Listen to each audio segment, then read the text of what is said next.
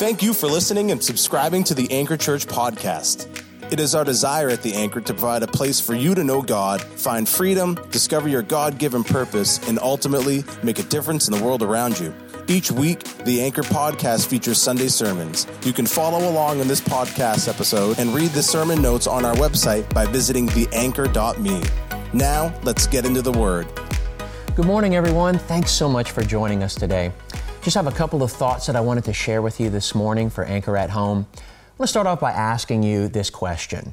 Which policy are you trusting in? All right, so let's dig into that. So the first thing I want to ask you to do is just want you to close your eyes for a moment and imagine that you are sitting on this beautiful, tranquil beach and all is right with the world. You're sitting on a chair and you're just listening to the surf and you just got this beautiful beach behind you, this huge resort. All of the things that we just imagine exemplify wealth and exemplify possessions, but you're just sitting there and you're just enjoying that. And you are just at peace. Now I want you to think about this next scenario. Imagine that you are at an altar at your church and the worship music is going. Maybe you are just on your knees before God and the presence of the Lord is just filling the place in such a powerful way.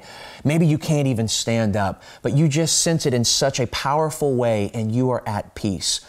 Now, I want you to think about this for a moment. If you have been in either one of those scenarios, you found yourself with things around you and a place where you are just at peace, or you found yourself at an altar in the presence of God, then you realize both of those scenarios are wonderful. There is nothing wrong with one or the other, and I think we would recognize being in the presence of God probably carries a little more weight, but going back to it, both situations, you're at peace. Now, let me ask you this question. Is there anything wrong with accumulating a nice house or a nice car or fancy vacations or anything like that? Is there anything inherently wrong with those? I think we would all agree, no, there's nothing wrong with getting those things in our lives. But if we look at these two situations, right, the beach, the accumulation, or being in the presence of God, we look in the Word, there are certain things that God has promised to us as His children, good things that He has promised to us. One of the things that He has not promised to us as His children are cars, homes, vacations. Again, is there anything inherently wrong with this? No. But why has God not, in that case, promised us those things as His children? The answer is simple. Because they don't last. So let's go back again to the terms of which policy are you following today. Some of you may have heard this phrase before to describe some of those things as the American dream. And whether you have a positive outlook on that phrase or a negative, it's definitely one I think we can all agree that we have heard, the American dream. And what is it? It wants us to plant our roots deep into things that are temporal. Whereas God's promise for our lives wants us to plant deep roots into what is eternal. Now let's go back and look at that again, the American dream. What is it? Things that we commonly assume or associate with that. Success, possessions, money, even immortality through diet, exercise, not necessarily eternal life. What are God's promises to us as His children? His kingdom come, His will be done, His children to have everlasting life. Now, let's look at the alternative to what God's promises are. Let's go back to it, the American dream. By its very nature, by its very description, the problem with the dream, everyone, is that eventually, a dream is something that you have to wake up from. It does not last. One of the ways that we drive the American dream is through insurance policies. Now, how are we going to tie all this together? Let's look at that. What is an insurance policy? If I say that, many of you probably think of a health insurance policy, a life insurance policy, an auto insurance policy, identity theft, and goes on and on and on. The word insurance simply means to guarantee against loss or harm. Now, we'll come back to that. So if insurance is one major way that we maintain the American dream, how do we maintain the alternative, God's promise? Well, we know here that, if I have a car, I've got to insure it. If I have a home, I've got to insure it. I have a life, I have family, I have children, I have a life insurance policy. Those are things that myself, I have to maintain within that American dream or just even living life day to day. But as a child of God, I have promises. Okay, so if I have to maintain that, one of the ways is through insurance policies. How do I maintain God's promises? The simple answer is, I don't maintain it. We do not maintain that. We don't have to. Hebrews chapter 10, starting at verse 19, it says, "Therefore, brothers, Since we have confidence to enter the holy places by the blood of Jesus, by the new and living way that He opened for us through the curtain, that is, through His flesh, and since we have a great priest over the house of God, let us draw near with a true heart in full assurance of faith, with our hearts sprinkled clean from an evil conscience and our bodies washed pure with water. Let us hold fast the confession of our hope without wavering, for He who promised is faithful. Here's the answer, guys. We don't. We have an assurance in God. We do not have insurance policies, but we have an assurance policy with God. One night I was talking to the Lord and He just dropped a phrase in my heart. And He said, Tommy, people want assurance. When they have it, they allow themselves to be at peace. And that just struck me so, it just stopped me right in my tracks. I'm going to say it again.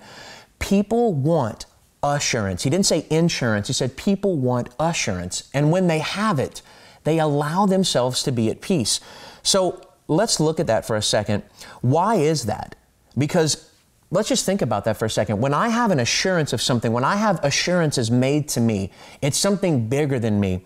And when I've reached a place that I am now sure of something and not unsure, I can become at peace with that reality or that instance in my life. In our lives, we need to put our hope in assurance policies instead of insurance policies, because ultimately insurance doesn't bring us peace, because at many times it's our own efforts. Think about that.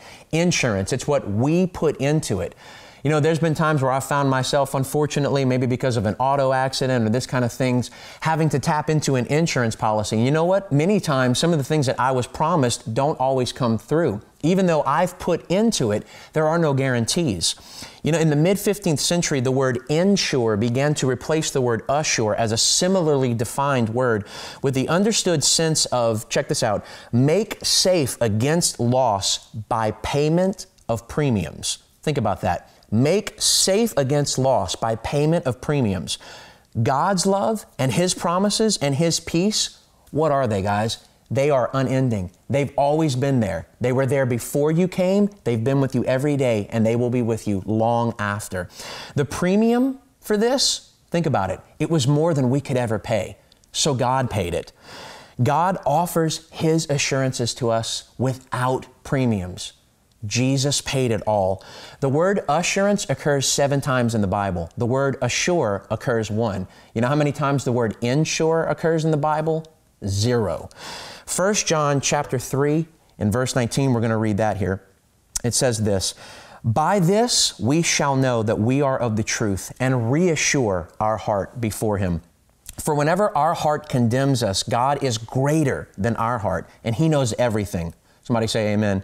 Beloved, if our heart does not condemn us, we have confidence before God. And whatever we ask, we receive from Him because we keep His commandments and we do what pleases Him. I want you to think about this.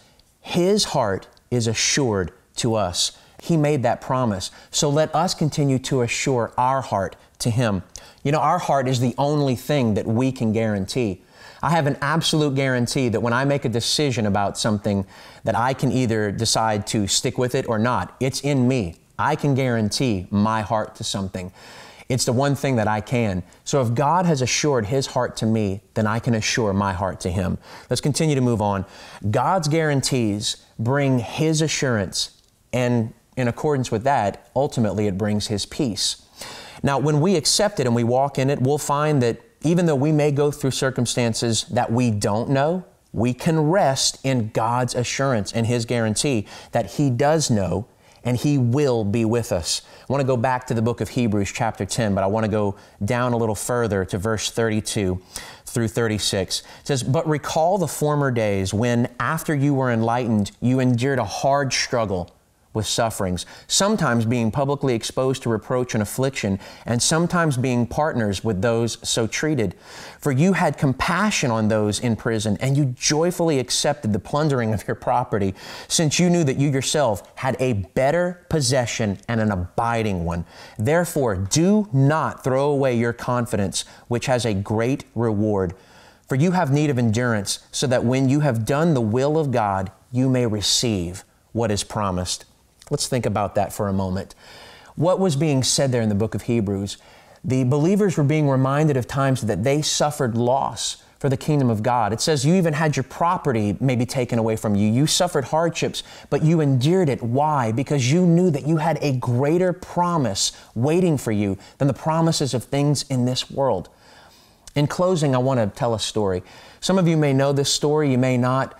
In the 50s, there was a missionary by the name of Jim Elliot, and he, along with 4 other gentlemen, went down to deep into the jungles of Ecuador to a tribe called the Waodani, largely unreached people group, and they began to share with them the Word of God and try to bring the truth to them about who God was and the changes that He could make in their lives if they accepted Him. And for a time, they found success through different methods of trying to reach the people, but ultimately, through some deception within the tribe, all 5 of these men found themselves martyrs for the kingdom of God. And what happened afterwards was all 5 of these men, whose wives were now widows, instead of becoming bitter and becoming resentful towards these men and washing their hands of the assignment that their husbands had gone down to, they found themselves missionaries themselves, going down and ultimately reaching that entire tribe with the gospel of Jesus Christ. But there was something that Jim had written in his journals before they had really gotten down into the tribe. And I want to make sure I want to read it properly. It says, "He is no fool who gives what he cannot keep to gain that which he cannot lose." And of course, what Jim was talking about there was his relationship with Christ. Jim knew the risks of going down to this unreached tribe, a tribe that had been very much cut off from civilization, knowing that their life at any moment could be taken. But there was something else. And in a documentary that I watched once on these men, there was a friend that went down there and actually helped retrieve them after they were martyred. He recounts the story, and even with tears beginning to fill his eyes, he said that the men had weapons, and of course they had things, but they had made the decision not to use them because they said that our souls were ready for heaven and theirs were not. And that to this day just continues to move me because, look, guys, we can all say that we would respond in this way or we would respond in that way. We never really know until we're faced with those life and death moments what we would do. But these were men who had made the decision. We know that the assurance that we have in God, even if our life is taken here on earth, we know that we have an eternal assurance. And so in that, we may put our trust here on earth in insurance policies. If I lose my life, my wife gets to collect on my life insurance. But what happens to me? I know that I have an ultimate assurance policy that can never be taken away from me. And that is what those men were trying to bring to the Waodani tribe. And so they found themselves in a place where those very, things that maybe they had put their trust in or whatever here on this earth ultimately did them no good. And they found themselves standing before the Lord. And I believe that He said to them, "Well done, good and faithful servants. You've put your assurance in me, and now that policy is going to come through." So final thoughts today. Which policy will we rely on?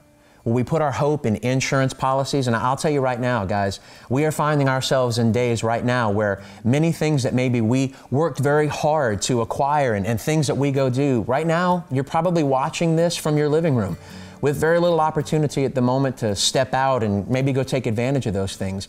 And we find ourselves in a position where we are very much brought down to the core of who we are, our families, our homes, and at the base, our relationship with God. And we can have all of these things in our lives, and again, there's nothing inherently wrong with those things, but if we find ourselves in a place where we have found our soul happiness and our soul peace in doing these things, we might find ourselves right now in a place where we're not in that much of a place of peace. Why? Because all of a sudden these things have been taken away from us and we're broken down to the core of who we are, sitting in a living room going, "God, what is going on here?" But for those of us that have placed our hope and our trust in the assurance policy of God, we can find ourselves in a place of peace going, "God, I don't know what tomorrow holds. This may last for longer than they're expecting. This may last for less than what they're expecting. But God, I'm putting my hope and my trust in You, God. And though I may be going stir crazy right now, God, I know that You're bringing me peace." And when we look to the promises of God, we will truly find ourselves in a place of peace. The book of Matthew tells us, in closing, not to lay up treasures for ourselves where moth and rust destroy, but to lay up for ourselves treasures in heaven. Psalm 20, verse 7 says that some trust in horses, some trust in chariots, but we trust in the name of our God. So today, rest in the name of our God and His assurance for us, and be at peace. Let's close in prayer. God, we thank You so much that Your word stands true. You are a shield to those who put their hope and their trust in your name. And Lord, while we have all of these uncertainties going around us, God, we know that though we may have put our monies and different things into insurance policies, God, we know right now that those things are probably lying dormant. And Father, we can still find ourselves maybe in a time where we are not in peace. But Lord, we know that when we trust in you and the promises of your word, Lord, we have an assurance and a hope. And today, Lord, may we put our hope and our trust in the assurance of you and find ourselves in your peace. We love you and we thank you, Jesus, and it's in that name we pray. Amen and amen. Thanks so much again for joining us. Be blessed. Thank you for joining us today. Be sure to follow us on Facebook and Instagram for encouragement in your walk with God and to receive updates on events happening at The Anchor. Have a great week and God bless.